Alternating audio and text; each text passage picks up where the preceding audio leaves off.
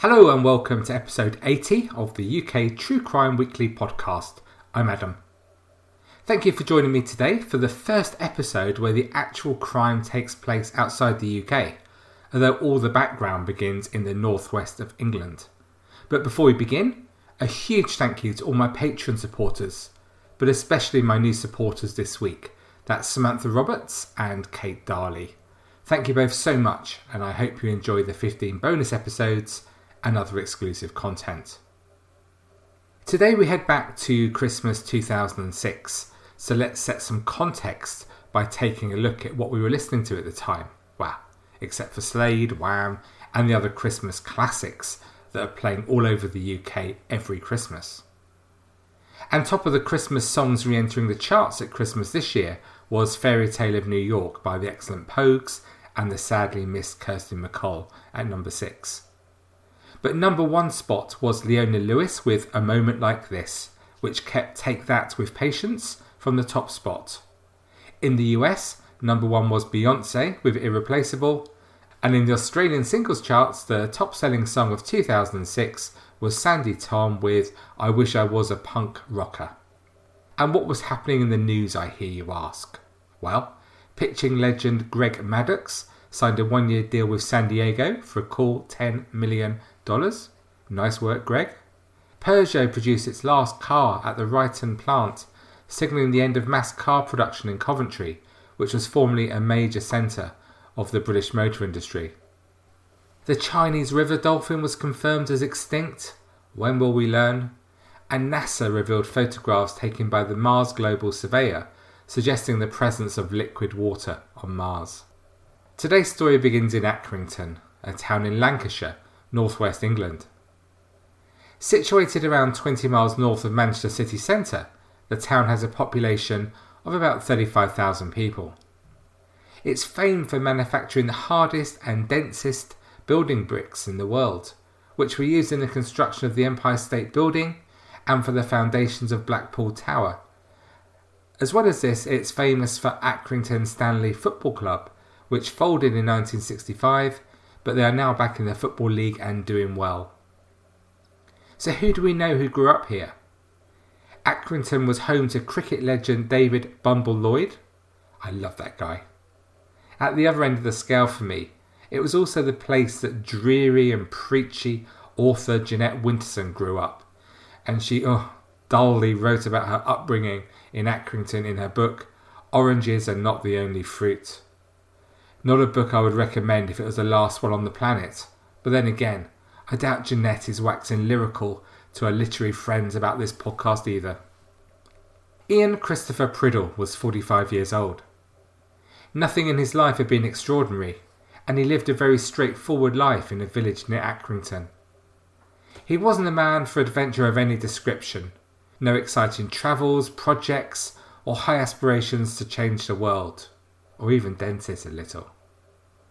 He lived close to the print works where he worked as a supervisor with his wife, when after being married for almost 20 years, he found out that his wife had betrayed him by having an affair. Ian was devastated. For Ian Priddle, the future didn't look bright. His job was stable and okay, but it didn't pay particularly well, and the future was looking pretty bleak, including having to move in with his mum following the breakup of his marriage. Not an especially enticing prospect for anyone over 40, I think. But then everything changed when he met someone and fell head over heels in love. This was different to anything he'd known before, and he felt so alive when he was with her. What was surprising about the situation is that the attractive 21-year-old woman he felt so strongly about, Yasira Pervez, seemed to feel the same way about him too. Although less than half his age, she adored Ian. They knew each other through working at the same print works, but then a kiss during their smoking break led to a full-blown relationship. And Ian Priddle was absolutely obsessed with his younger lover. This felt very new, glamorous, and different to his more mundane life with his wife, and he whisked her off to hotels in Manchester, Blackpool, and further afield for evenings of fun and nights of passion. Nothing was too much for her, and he even spent £5,500 buying her a Ford Cougar car. Yazira wasn't very keen on her work, and she struggled with the strict routine of a print works, where start and finish times and when you could take a break were heavily regulated. She especially struggled to get to work on time, and after a number of warnings she was actually asked to leave her job. Ian couldn't bear to see Yazira unhappy, and he stepped in to help. Using his savings, he bought her a business, a Happy Shopper shop, in nearby Blackburn, installing Yazira as manager to run the enterprise. Although Yazira did lead a very Western lifestyle, wearing non-traditional clothes, socialising and drinking alcohol, she was one of a family of 8 sisters and 4 brothers and had been brought up a Muslim. And there was a real problem with their relationship, and this was that she was already married to her first cousin, Karim Mukhtar. Yazira's family had shown her a video of her husband-to-be, and she was happy with the proposed match and flew to Pakistan to marry Karim. The ceremony took place in Karim's home village near Rawalpindi in May 2006. The happy couple stayed together for a month before Yazira returned back to England and to her home in Accrington. Meanwhile, her new husband, who did not have a visa to travel to the UK, remained in Pakistan. Yazira took on the burdensome job of dealing with the UK public services as she tried to facilitate her husband's visa, which, as with anything involving dealing with UK government agencies, as you know, it's just so painful, it's enough to make you lose the will to live. The visa application that she was completing is especially tricky, and Yazira had to provide details of her husband's proposed living arrangements, family background and employment plans. It took a long time. And while she was doing this, she continued to speak regularly to her husband on the phone as they planned their future life together. Due to the fact that Yazira was married, the affair with Ian Priddle had to remain secret, with absolutely nobody finding out about it. But as the issuing of the visa came closer, Yazira realised that her life with Ian would have to stop when her husband and his mum arrived in Lancashire from Pakistan. As for Ian, he was distraught at the prospect of losing this happiness he had found, and he would do whatever it took to stay with his girlfriend and to go on enjoying this new life. And so the pair decided on a plan that would stop her husband coming to the UK. In December 2006, the couple planned a trip to Pakistan, leaving the UK on Christmas Eve. Yazira Pervez and Ian Priddle purchased return flights to Islamabad, but oddly they'd no itinerary and no hotel booked when they got there. Neither told their immediate families where they were going, or that they were going together. Priddle simply told his mother, with whom he now lived, that he was going away for Christmas. And Pervez clearly made no mention of Priddle to her mum, whom she told that she was going to Paris with girlfriends. And there was a very good reason why their trip was so secretive. Not just because they were having an affair, but the aim of their time in Pakistan was to remove permanently the issue of her husband by murdering him. The pair jetted off and didn't do too much until the day before they were due to return, the 30th of December 2006, when Pervez contacted her husband using a mobile phone with a Pakistani SIM card. She asked to meet him in Rawalpindi, saying she'd just arrived in the neighbouring city of Islamabad as a surprise for him, and he was understandably delighted. He bought and dressed in new clothes and travelled to Rawalpindi. He was so excited to see his wife and to spend some time alone. After all, it had been a while since they'd spent any time together. Pervez didn't book the most salubrious of locations for this rendezvous. This wasn't petals on the bed and champagne. Instead, it was room 109 of the Comfort Inn Hotel, a basement hotel where rooms can be booked by the hour. But her husband didn't care. He couldn't wait to see his wife again, and he anxiously counted the minutes until they would be reunited. Karim Mukhtar arrived at the hotel first, and a member of staff at the hotel saw a young Asian woman and an older white man go to the room after him. This was Pervez and Priddle. It was also the last time that 21-year-old Karim was seen alive. The same worker who'd seen them earlier had to leave to run an errand, but he later spotted the same 2 people he'd earlier seen, this time running away from the room. He went to investigate and saw that the door to the room was open, and when he went inside, he saw a man, Khurram Mukhtar, lying partly on the bed and partly on the floor, covered in blood and clearly badly injured. The hotel worker called the emergency services, and along with the manager of the hotel, they rushed him to the hospital that was only a short distance away. In the car, Khurram was breathing, but it was laboured. It was clear that he really wasn't very well at all. The traffic was bad, and it took over 20 minutes to reach the hospital.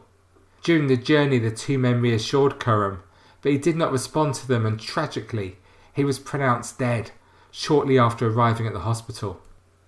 At the post-mortem, it was discovered he'd been stabbed twice with a 7-inch butcher's knife in room 109 of the Comfort Inn Hotel.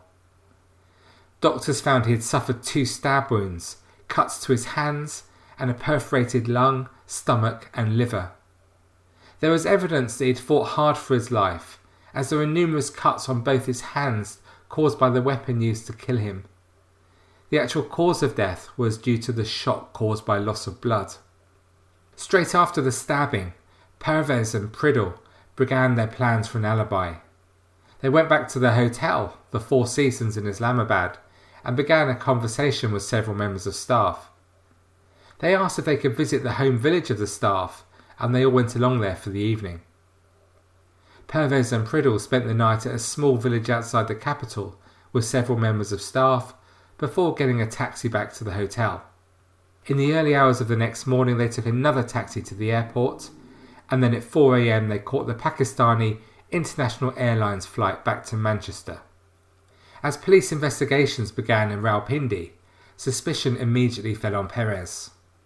Contact was made by detectives in Pakistan with the British authorities, and Pervez and Pridle were arrested before they left the airport. Contact was made by detectives in Pakistan with the British authorities, and Pervez and Pridle were arrested before they left the Manchester airport. As they approached immigration control at Manchester on New Year's Eve, they were met by detectives who told them they were arresting them on suspicion of murder. Pervez coolly asked, "What murder?"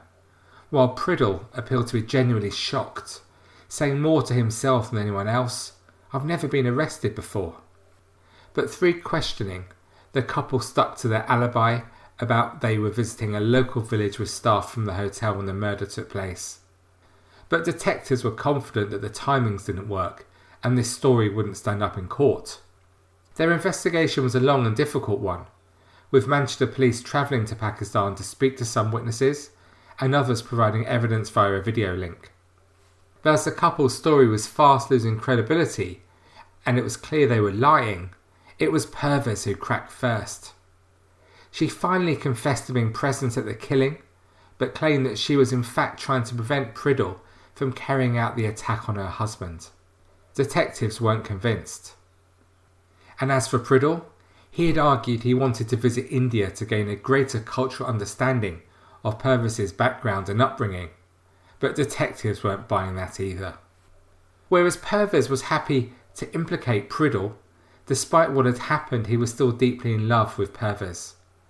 And like a lovesick teenager, he couldn't stop communicating with his girlfriend to share his feelings, and he would clearly have done anything to make her happy. Detectives were certain that this included murdering her husband. Pridle had sent Pervez a number of text messages on their return from Pakistan, which he would later deny in court. One said, "Remember the dreams and just hold on." Another read, "I've never felt alone so much as I do now." But more chillingly, another text said, "I didn't mean to kill him. Will you ever forgive me, Yaz? I love you, babes." Police were never able to get Pridle to admit the trip to Pakistan had been anything more than a holiday. Like Theresa May at a general election, he continued to trot out the same line, saying that he'd wanted to find out more about his girlfriend's culture and traditions if they were going to be building that future together. And key to gaining a conviction were 2 letters of confession seemingly signed by Pridle. The documents were given to police by lawyers acting for Pervez.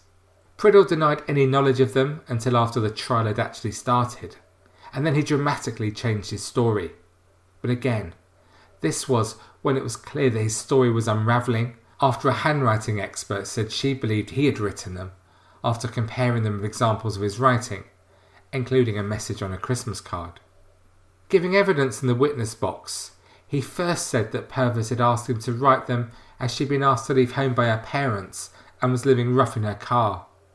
He said she begged him to do this, as by doing so he'd help her to make up with her family again.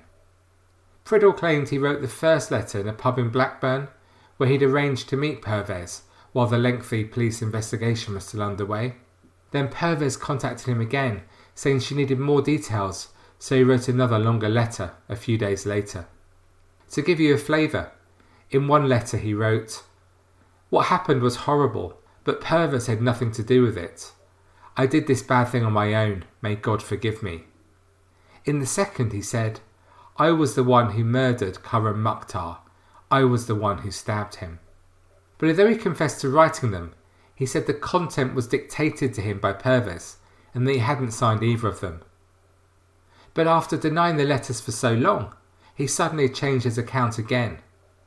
This time he said that Purves had told him she was pregnant and that if he wrote the confession letters she would have his baby, set up home and wait for him. If not, she would kill their unborn child. During the trial at Manchester Crown Court, Anthony Cross QC, acting for Purves, said that Priddle had been forced to admit authorship of the letters, but even then had not done so until after the trial jury had been sworn. But he added, "To suggest that someone is capable of this sort of blackmail is a suggestion of real malice. It would be blackmail of the worst kind. It's not true, but it is an example of the lengths to which he would go, and an example of his infatuation for Yusiro Purves." He suggested the brutal murder had been spontaneous and wholly unplanned. What sort of man could do such a thing, he asked the jury. A man insanely jealous, acting quite irrationally, someone capable of great evil, but also of great normality. Someone like Ian Priddle. One witness from the Four Seasons in Rawalpindi, who was part of the couple's planned alibi, claimed that when they went to his village, Priddle was quiet and he smoked heavily. The couple was said to have barely touched a meal that was prepared for them. But Priddle said this wasn't as he had just killed a man, but he was subdued because he did not understand where they were going, as the excursion had been planned by his girlfriend. And questioned further, he repeatedly denied any involvement in the murder. The court also heard he had explained 2 wounds found on his hands when he was examined by a police surgeon after his arrest, and blood on his clothing, saying that they must have been caused either while he was lifting suitcases out of taxis or from a slight paper cut. The jury didn't believe the couple, and 22-year-old Yusiro Purves and 46-year-old Ian Priddle were found guilty of murder, and told they would each serve a total of 20 years in prison for killing 21-year-old Khurram Mukhtar. Sentencing them, Judge David Clark said, "This was clearly a plan to murder. You travelled to Pakistan under the guise of a holiday, but in reality it was a journey to get rid of Yusiro Purves' husband once and for all. Whether or not it is true that you, Yusiro Purves, were originally happy and content to be married to this young and unsophisticated boy may never be known. But I am satisfied that it quite soon became a problem and an inconvenience to you, which you were determined to remove." He said, "I am satisfied that you used Ian Priddle, who became infatuated with you, to carry out that deed. It was planned in such a way that you both believed it would never come to light. The evidence against you both was overwhelming, and some of the arguments advanced by you in your defence just bordered on desperation." In a victim impact statement, Khurram's mother, Azra Bibi, explained that he was her only child, saying, "I visit his grave every single day and I weep a lot. Khurram was a very young man, and his whole life stretched ahead of him. He never hurt anyone. He was so excited to join his wife in the UK. He was the only man in the family, and after him there was no one to carry the family name. He was my whole life and support, and he was the only hope and reason I was living for. His death has affected my health, and it is very difficult for me as there is no one left to look after me now. I have nightmares about what happened to my son and how he met his death." She told how after her son married Yusiro Purves, the couple stayed at her home for about a month, and she looked after Yazira like her own daughter, adding, "I feel cheated and I feel betrayed by her." Adrian Dugdale of the Crown Prosecution Service said, "This conviction is the result of hard work and cooperation between the authorities in the UK and in Pakistan. Both Pervez and Priddle thought they could get away with murder. We have seen that this is not so. True justice knows no boundaries." And after the case, Detective Sergeant Brian Hoy, who worked on the investigation, said, "Karam Mukhtar was a young man who was filled with excitement at the prospect of starting a new life in England with his wife. He'd even bought new clothes for their secret meeting, truly believing that she cared for him when all the time she and her lover were plotting to kill him. Yazira Pervez chose to take part in this marriage. If she had changed her mind, then she could easily have stopped Karam coming to the UK. But she took advantage of his trust, and with help from Priddle, she murdered him." Interestingly, after Pervez was found guilty, the Manchester Evening News newspaper, an excellent source of facts for all my research in this region, published an amazing article detailing that just a week before her conviction, her brother, Imran Pervez, 27, was described as a dangerous sexual predator after he admitted raping a 12-year-old girl in a car parked in an Accrington alleyway. Another of her brothers, Nazam Pervez, aged 30, was jailed for 3 years and 2 months in August 2006 after supplying an undercover police officer with wraps of heroin and crack cocaine. His accomplice and brother, Nasser Pervez, 29, also pleaded guilty to 7 counts of supplying heroin and crack cocaine and was jailed for 2 years and 8 months. And the youngest Pervez brother, Shafazal, aged 21, terrorised and bit a middle-aged woman as she walked to work. He eventually received a 3-year community order for sexual assault, which he broke when he flouted a judge's order to attend a hospital appointment to get treatment for TB so as not to be a danger to the community. He was then sentenced to 6 months in prison and ordered to sign the sex offenders register for 5 years. Their 49-year-old father, Mohammed, was also sent to prison for 5 years in March 2006 after he was found with drugs worth up to £44,000, including a half-kilo stash of heroin. Pretty astonishing, huh? One of their neighbours was quoted saying, "It's really difficult to believe one family can be so evil. Every time their name is mentioned, it's something bad. Everyone knows they've been mixed up in drugs and other nasty crimes. The mother of the family is rarely seen, and she only uses the back door." Another said, "The family have done some horrible things, and when there was any trouble in the area, it's down to them. With everything that has gone on, I don't think anyone in this street would be sad to see them move. This family are a real bad bunch, and it's terrible they are tarnishing the names of all the hard-working, nice people who also live in this street." So what do you make of what we've heard today? Ian Priddle isn't the first middle-aged man to lose everything after falling for a much younger, pretty woman, and he certainly won't be the last. But what I do find odd in this case is why Pervez didn't just find an excuse for her husband not to join her, or just to end the marriage. I appreciate that in some communities this is a difficult thing to do, but surely it was still possible and far superior than the path she took. As we've seen a number of times on this podcast, intense, passionate love can cloud the judgment of the most seemingly sensible person and cause them to react in the most unexpected ways. I wonder how, as you listen to this podcast, they both feel about their crime as they languish in their prison cells, and if they regret their actions, and the needless murder of a young, innocent man with everything to live for. Thank you for listening to this episode of the UK True Crime Weekly podcast. Please come and join the conversation on Facebook, not just about this episode, but all aspects of UK true crime. You'll be very welcome. And to support the show and enable me to keep producing a weekly podcast, please head to patreon.com/UK True Crime, where you can access 15 full-length bonus episodes and other exclusive content. So that's all from me for now. So until we speak again next week, I'm off to sit in a dark room and admire my royal wedding mug and spoon collection. Cheerio.